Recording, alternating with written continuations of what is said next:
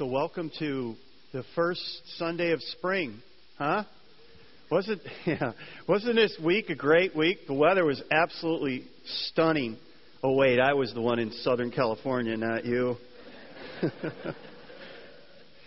Yeah, no, we were at a conference, a free church conference, pastors, and most of the time I was indoors, so I didn't enjoy it as much. But it was very nice. But I'll tell you what, Friday was fabulous here in Dubuque, and it was just a beautiful day. And we've got more of those coming. I just want to say a word before I get started, and I want to say thank you for a number of you have responded. 2 weeks ago I shared about the financial challenge that we had, and I challenged you to help us make up the difference and to go to auto debit, and many of you have. And I just want to say thank you for doing that. I really appreciate it. We're talking today, and we've been moving through the book of Hebrews, and the writer is addressing people who are going through difficult times. And the question that they have is very similar to the question that we often ask, and it's this. If God loves us so much, and if He cares about us, and if He has a plan for our lives, why is life so hard? It doesn't seem like that should be the way it is. And so God, the writer of Hebrews says that God has a plan for us, and God does love us. But we have to use what God has given us so that when we go through life and the circumstances of life, we can not just survive, but we can thrive. So the question is, in each passage, we've talked a little bit about how there's encouragement from the book of Hebrews to people who are going through difficult times. So today's passages that we're going to look through is some of the same. But the writer is going to talk about two tools that we have, two really important tools that we have. And if we use those, then no matter what circumstances we come across in life, we'll have help in not just surviving life, but thriving. So what are those tools? And so the idea that we want to look at today is this, that we all need somebody in our lives that we trust and who can lovingly, carefully speak truth into our lives. We need a friend. And the idea here is that we need a good counselor. And you think about a counselor, don't think of a counselor as you're laying on a couch and you're spurting out your inner child. That's not what the idea that we're thinking about. We're thinking about a friend, somebody who knows you, somebody who cares about you, somebody who you've developed a relationship with, it may be your spouse, it may be a friend, but somebody that you could talk to about anything. And they could talk to you about anything. And they know you and you know them. And every one of us needs somebody like that in our lives. We all need a good counselor. And Hebrews chapter 3 verse 12 describes what God has given us as help in this world. And notice what he says. Hebrews chapter 3 verse 12. See to it, brothers, that none of you has a sinful, unbelieving heart that turns away from the living God. But encourage one another daily as long as it's called today, so that none of you may be hardened by sin's deceitfulness. So here the writer says we all need somebody in our lives that can encourage us on a daily basis. We need that. We all need help in our lives. Because why? We all get discouraged. We all get down. We all struggle with temptation. We all come to a place sometimes that we feel like giving up or giving in. And we need somebody who's able to come alongside of us and encourage us. And I believe that's one of the main reasons why the writer says a little later on, well, let me read you the passage, chapter 10, verse 24. It says this, let us consider how we may spur one another on toward love and good deeds. Let us not give up meeting together as some are in the habit of doing, but let us encourage one another, and all the more as you see the day approaching. Now, what he's writing about here is he's describing this gathering right now, what we're doing right now. He's saying, don't be like some who don't gather together as the church. Don't be like that. But do it all the more as you see the day approaching. Now, when he says the day approaching, he's not talking about Sunday, day of the week. What he's talking about and what the New Testament describes is as we come closer to the return of the Lord, the day of the Lord, as we come closer to that, time's going to get harder. Life's going to get more challenging. It's going to get more difficult. There's going to be more trials. There's going to be more tribulation. Life's not going to get easier. It's going to get harder. And hasn't life become more complex in the last 10 years? I think our kids are going through some of the more difficult times and challenges. And some would say they're soft and all that. All I know is there are more challenges today to live a life that's pleasing to God than there ever has been. There's more challenges to life than there ever has been. And what the writer says is, in the fate of where we're at today and where this world is headed, as Christ is coming back, don't forsake getting together like this. Why? Because we all need to be encouraged. We all need people in our lives that encourage us. And, it's like this. You've all been to a campfire, and if you take a log that's in the fire and it's red hot, and you just put it a few feet away from the fire. Now, don't put it on grass because that'll start a wildfire. But put it away from the fire, and it's not long before that red goes down, and then it starts to smolder, and it starts to go out. You know what? It's sad because I've met a number of Christians, and that's where they're at. They're not connected to the local assembly. They're not connected to the local church. And they're smoldering. They're going out. The fire that they once had for Jesus is kind of gone. And they feel, when you talk to them, it seems like, well, I don't know what I'm doing. I don't really have a lot of direction. Life's not really going well. I'm struggling. And I'm going, yeah, it's kind of hard to be a flaming, blazing log when you're not part of the fire. And so one of the things that we're encouraging you to do is to gather together in this church body. Now, some of you say, well, wait a minute. This church has problems. It's got issues. There's some really difficult people in this church. Absolutely. Yes, and yes. And you know what? The day I walked into this room and the day you walked into this room today, it all came true because every one of us has baggage and every one of us has problems. And you know what? You can criticize the church all you want. You can say it's got problems and all that stuff. But the bottom line is, when you say that, you're talking about us. Here's what I think. You're going to hear what I have to think, right? The church is an interesting thing. And you have to be really careful when you criticize a local church. You got to be really careful because it's like walking up to a groom after he's given his vows to his bride at the reception. It's like walking up to the groom and saying, I just got to tell you something. Your bride is one of the ugliest looking girls I have ever seen in my whole life. I mean, seriously, that's like because when you do that, you would never do that. Even if she is ugly, you would never say that. You would just never say that. You would say, well, she's kind or, whatever, intelligent. And I know that goes both ways, ladies, so I'm not But the point is, you would never do that. You would never, ever do that. You don't do that. You don't go into the hospital, but that's a whole other thing to say that about a baby. But I'm drifting now. But here's the point. In the same way, when you criticize the local church and say, well, they're a bunch of hypocrites, they're a bunch of losers, there are all these problems. Why don't you just walk up to Jesus and say to His bride, the church, what an ugly girl? Because that's essentially what you're doing. So be very careful when you criticize the church. What the writer is saying here is the local church is very important. It's very important because God has given us one another to encourage one another, to bear one another's burdens, to love one another. Jesus said at one point in His pastoral prayer, He says, the way you love one another is going to be a testimony to the rest of the world about whether I'm real or not. So it's a pretty important thing. And so the Bible describes this journey that as the Christian life. It describes it as a journey, and that we're all on a journey, and we need one another to complete this journey. And God has called us together as His church to encourage one another, to bear burdens, and to love one another. Now, most of you, when you walk into a service like this, and I don't know whether you go to this service or the Saturday service or the earlier service, or maybe you're here and you go to UD. But here's the point. You may look around and say, oh, I think I know that person, or there's the doctor or the dentist, or I know that person by face, or I'll see them and I'll just say hi, but I don't know their name. And then there's a few people that you do know, right?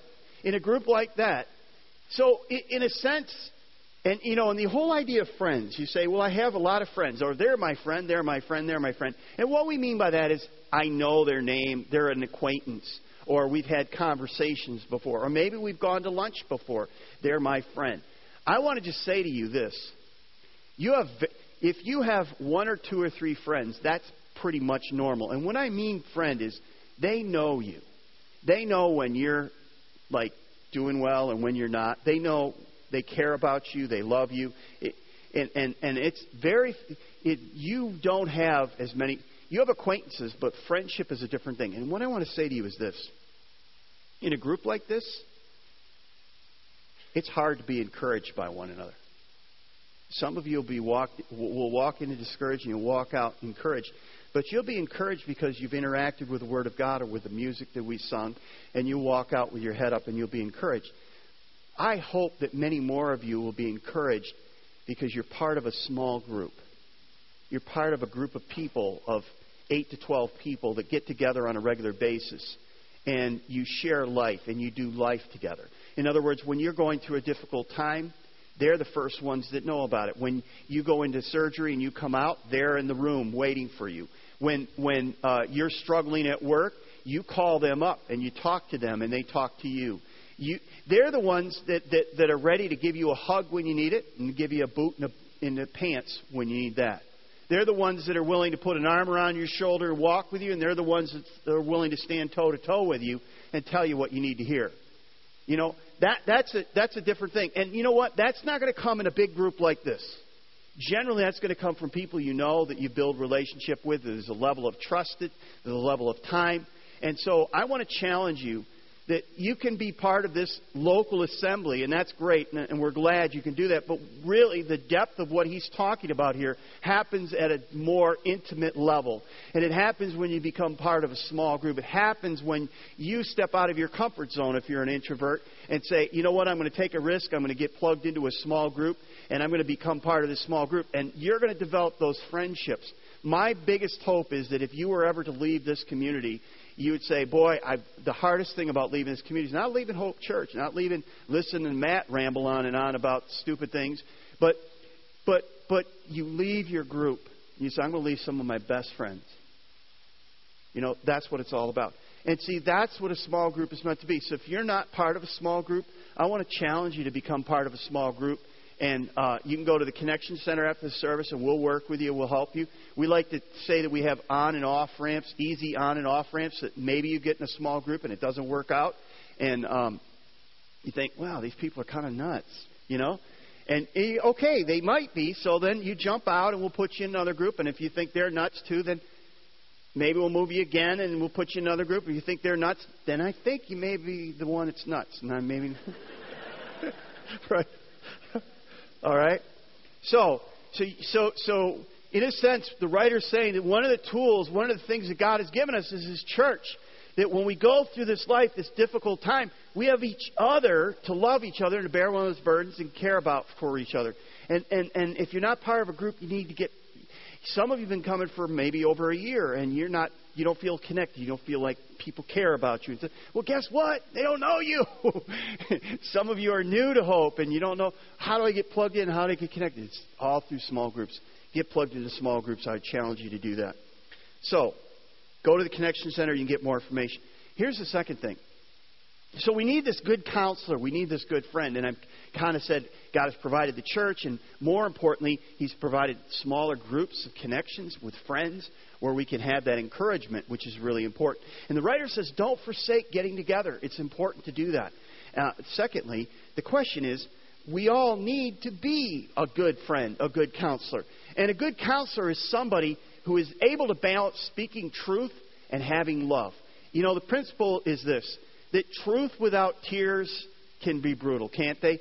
Truth without tears can be brutal. They can be harmful. But tears without truth will often fail to get to the heart of needed conversations.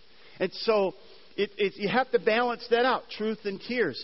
Here's what I've learned, and it's similar to truth and tears. I found that some people are feelers, and they're the kind of people, well, they're feelers and fixers. And so you know that you're dealing with a fixer when you're struggling and you're sharing your heart, you're pouring your heart out, and the person keeps saying, well, all you need to do is this. Well, why don't you do this? Well, why don't you do this? And you're going, you're not helping me. You're making me angry. I don't need you to fix anything. I need a feeler right now. I need you just to empathize with me. And so when you're sharing your heart, they're saying, well, that's too bad. How talk more about that. Express that more. Share with that more. I'm sorry that happened to you, In other words, they're putting an arm around you. They're giving you a hug. But see, here's the balance. The balance is sometimes we need somebody to look us in the eye, stand with us toe-to-toe and say, you know what, I'm seeing something going on in your life and it's not good. Why did this happen? What is going on here? How can I help you? See, we need the balance. Sometimes we need somebody who is able to just give us a hug, just put an arm around our shoulders.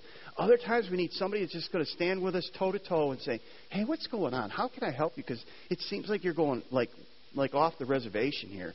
There's things aren't going well here. And in a sense, we need that. A good counselor is able to balance both.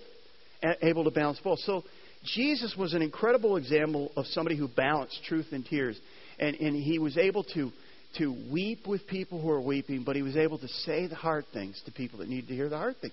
That's a hard balance to have. So I want to ask you two questions as we think about this. Number one, do you have somebody like that in your life? Somebody who is able to balance the truth with tears? Somebody who's able to weep with you but also speak truth to you? Somebody who's just not, something that's kind of dawned on me recently is that friendship overlooks a multitude of sin, and it shouldn't. Do you know what I mean by that? Some of you have friends, and you see them doing things and behaving in sinful ways. And you'd say, well, yeah, that's just who they are. No. If you're a friend, there has to be a point where you just say, truth, man. Truth. Right? And sometimes there needs to be tears. So how are you doing as finding somebody like that? And secondly, how are you doing being that person in somebody's life? How are you being? Because maybe you err towards more the side of feeling, and you like the feeling part, but the truth part is, oh boy, that's pretty confrontational. Or maybe you're on the other side, and I like the truth part, man. I'm all about truth, man. I'm all about, I'll set you straight. But there's really none of the feeling. There's none of the encouraging. So do you have somebody like that? And are you like that in somebody's life? See, it takes time. It's not going to happen overnight. You're not going to get plugged into a small group and somebody's going to walk up to you and say, by the way, I'm going to be that friend for you. There has to be a level of trust. There has to be a level of time. And you'll grow into that. But that's what we're shooting for, is that you'll balance that out. So the first thing that we see is that God has given us this great resource. It's called His church. That we're to be that kind of person and groups for one another. And it's not going to be 20 or 30 or people. It's not going to be a big group like this. It's going to be a smaller group. So I'm challenging you to find those people and find those groups within this body. We will help you with it, but we can't do it for you. Okay? Number two, we all desperately need not just a good counselor, but a wonderful counselor, an incredible counselor, an incredible friend. And the author of Hebrews is going to just talk about this person, Jesus, who balances truth with tears. And Jesus came to be our wonderful counselor.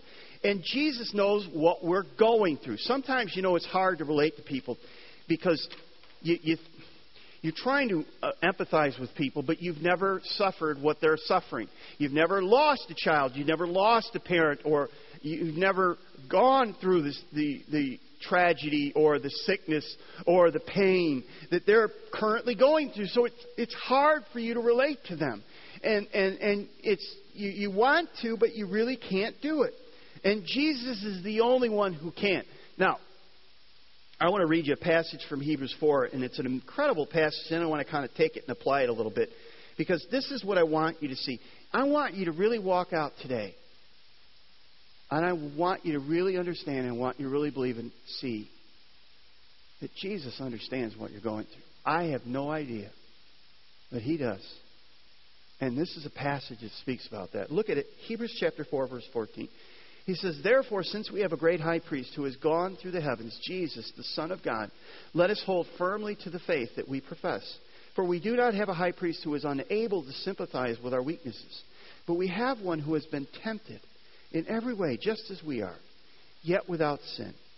Let us then approach the throne of grace with confidence, so that we may receive mercy and find grace to help us in our time of need. Now, this passage is quite amazing and striking. Now, what we tend to do is we tend to look at it and say, okay, Jesus was tempted and He didn't sin. That's what I see here.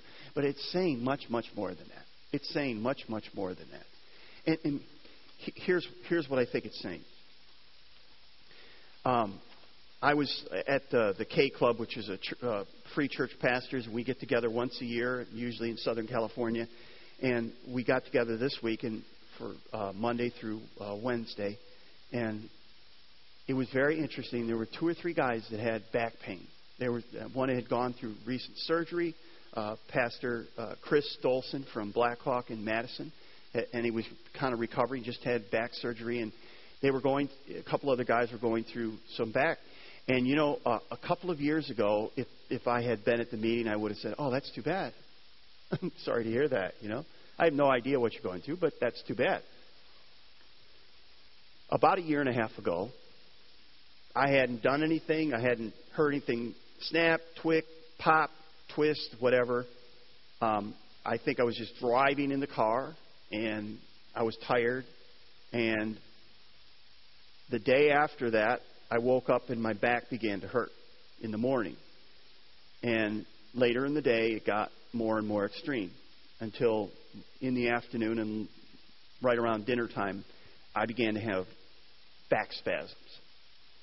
And I'm the kind of guy that, I gashed my thumb and it was bleeding. My wife says, your thumb is bleeding. Oh, yeah. It's just like I got cuts and bruises all over it. I think I have a higher tolerance of pain. I want to tell you something. I was laying on our bed and I was in agony. I could feel the spasm coming. And ladies, I want to just say, I don't know what labor pain is. If it's anything like this, you guys are rock stars. Absolutely. All I know is I could feel the contraction or the pain coming, the spasm coming. And I thought, I think what I need to do here is relax. And it gets tighter and harder and harder. And what did I do?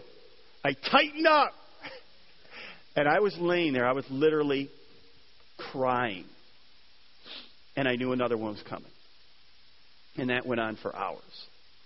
And I finally said, I was yelling to Carol between spasms, come up here, please, because I need to go to the ER. I finally went to the ER, and the doctor there said, oh, I'm going to give you a shot, and within 20 minutes, that's going to take care of it. Don't worry. 20 minutes went by. 30 minutes went by.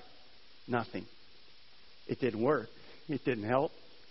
And I'll tell you what, I went through 3 weeks, and the spasms kind of tapered off, but I went through 3 weeks to a month before I was back. And I haven't had a problem since, but I remember that. So when I was there, and these guys were talking about back pain, I said, I know what you're talking about.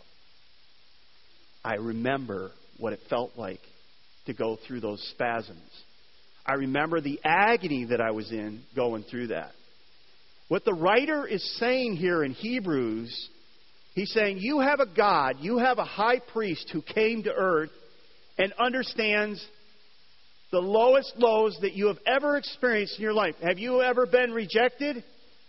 Have you ever had people betray you? Have you ever had people who said, I will follow you to death, and then run away at the first sniff of trouble? Have you ever had people that said, I'll stand by you, and they fled and no one was around? Have you ever had people that you created to be there in your image, and they're looking up at you while they're hanging you on a cross and mocking you. Have you ever had that happen? Have you ever been through the pain of a crucifixion? Have you ever been through the pain of losing a relationship that was there before eternity, and at the moment of your greatest need, you cried out and it was gone?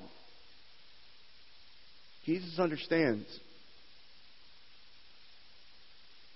He not only experienced the lowest lows that this earth could ever give and deal a person, but He experienced the highest highs. You see, it's one thing when you're used to eating, having hamburgers and stuff, and then you start having filet mignon and the greatest cuts of meat that there's ever been. And you go, I don't think I can eat a hamburger again. I mean, I got to have good meat. Or here's another one. If you've ever flown, fly first class, and you go, oh, coach? You can't fly coach anymore. First class, Or, whatever it is, talk about whatever it is. If you've experienced the highest high, you've lost so much when you get to the lowest low. I mean, somebody who has never had much, there's not a lot of expectations. But when you've had everything, and you give up everything. And that's what He did. When He got off the throne and He came to earth, He had experienced the beauty, the incredible vastness of the universe. He had it all. He gave it all up to experience the lowest low. You see, He didn't just experience the lower lows than you'll ever experience. He gave up the highest highs.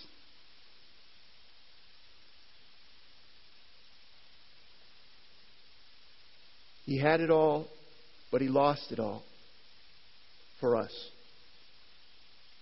So when the writer says, we do not have a high priest who does not understand, he's saying more than just Jesus was tempted, though that was true. He's saying Jesus suffered as much as you'll ever suffer. So when you go to Him and say, I'm struggling with loneliness, I'm struggling with fear, I'm struggling with doubt, I'm struggling with rejection and betrayal and pain and suffering. When you go to Him, you're not talking to somebody who says, well, that's too bad. I'm sorry to hear that. You're talking to somebody who says, I know. I understand.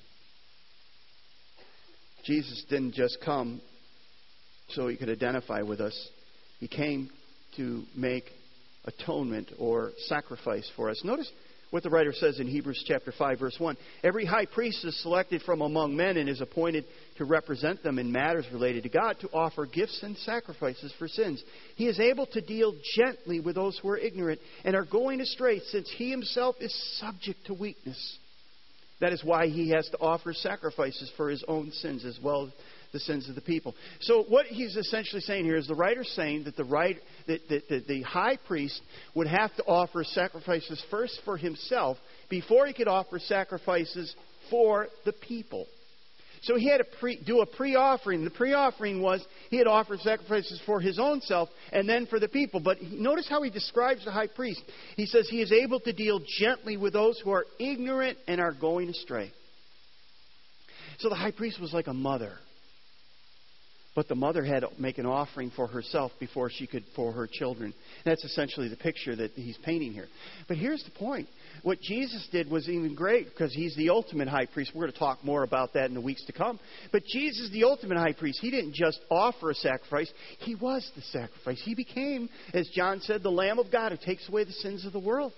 So before Jesus could become our high priest, He became our offering. He became the only offering that could be offered for our sin. And so Jesus is the greater high priest, but He was also the great and final offering, the once and for all offering. We'll see that more as we move on. So Jesus provided the way, the only way out of the struggle by giving His life as a sacrifice. And because of Jesus and His sacrifice, we can come to the throne of grace. It says boldly. Now, when we say come to the throne of grace boldly, it says that in the passage we read. It's not that we come proudly with our heads up thinking, you know what, I deserve to be here. I'm a good person. I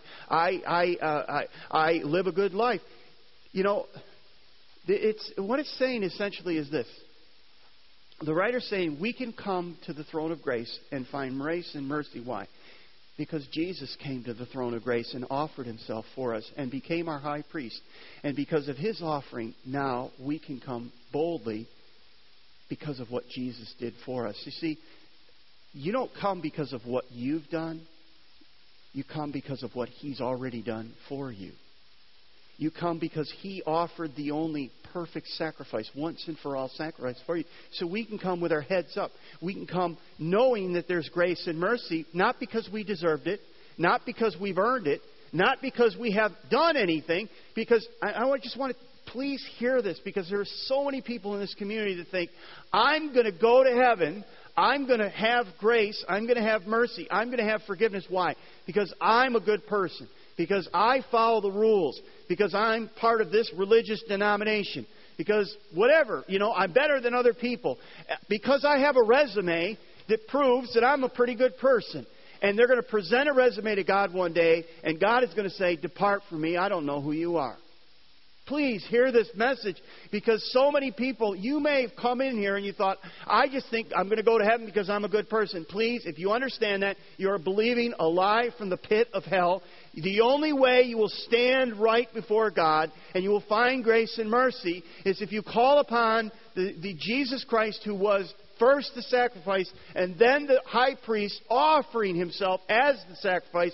And only as you come by His blood will you find grace and mercy at the throne of God. Please do not come on your own works, because you will fall woefully short.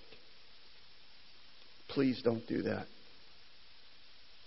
The writer says, because Jesus went before us, because He offered Himself, because He became our ultimate high priest, we can come before the throne of grace, and we can always find mercy. We can always find grace.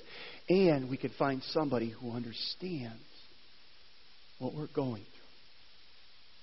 So when you pray to God and say, God, I'm angry. God, I'm upset. God, I'm worried. God, I'm afraid. God, I've been betrayed. God, I'm in pain. You're talking to somebody who says, I know. I understand. I've been there. That's the God we have. And the question I want to close is with this. Has Jesus become your wonderful counselor? Notice what He says in Hebrews 5:7.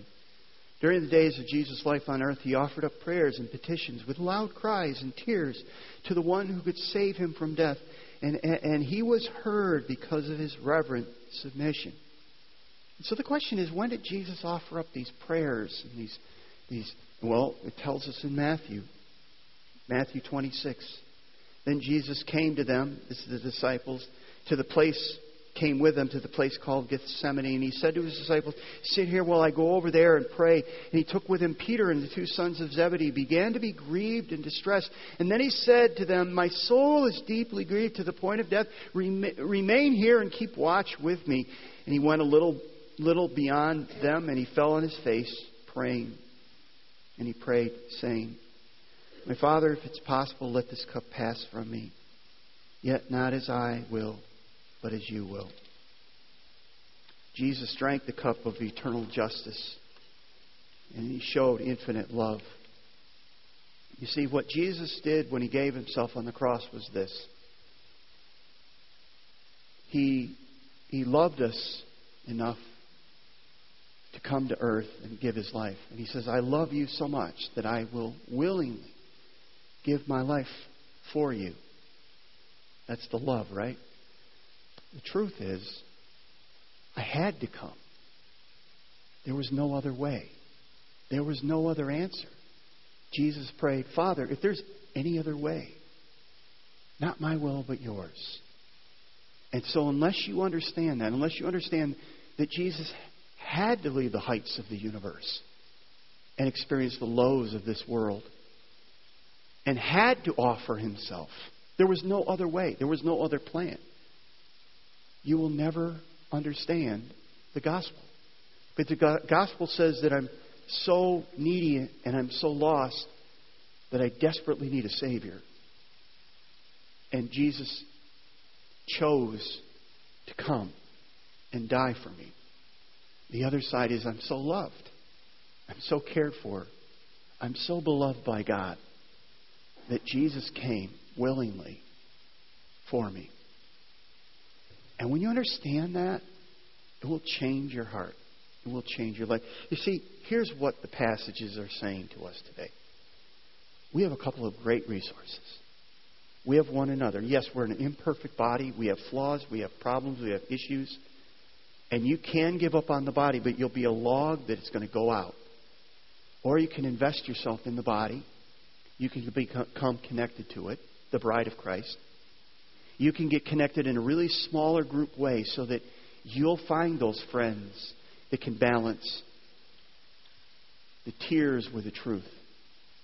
But you also have another person, and that's Jesus. And you can go to Him. You can go to the throne of grace, and you can say, I'm hurting. I'm struggling.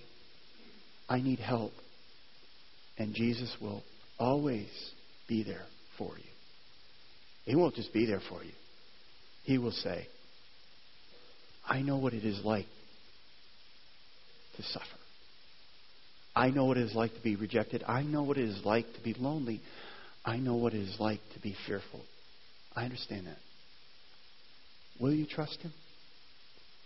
The writer of Hebrews says this journey in this world is hard. The life is going to get more difficult. Gather together. But understand that God has given you His church, but He's also given Him Son. And if you rely upon both those things, you won't just survive. You will thrive. Amen? Would you stand with me? Let's pray. Father, we can't do this without your help. We need each other, and we need your Son. Help us to at least understand that or recognize that. Thank you, Father, that Jesus experienced the great heights of the universe, even beyond the universe, because the universe is a created thing. He experienced the greatest heights that there ever were. And He experienced the lowest lows that this earth could ever deal anyone. So when we go to Him, He understands. Help us to just express our feelings and our thoughts, our fears, and our dreams with Him. Help us to connect with each other, Father, not to give up on that. Help us to reach out to others and not just look for them to minister to us, but find ways that we can reach out to others and minister to them. You've brought us together, Father, to minister to one another. May your church, may this local assembly so love one another, care for one another, that the world stands, and not just the world. Let's be more specific. That Dubuque, that the tri-state area, that our neighbors would say, what is going on at Hope Church? How much they love each other. It's amazing. What is causing that? It's beyond description. I want it. May our love for each other, Father, as Jesus prayed, be a powerful testimony to this world. Pray this in Jesus' name. Amen.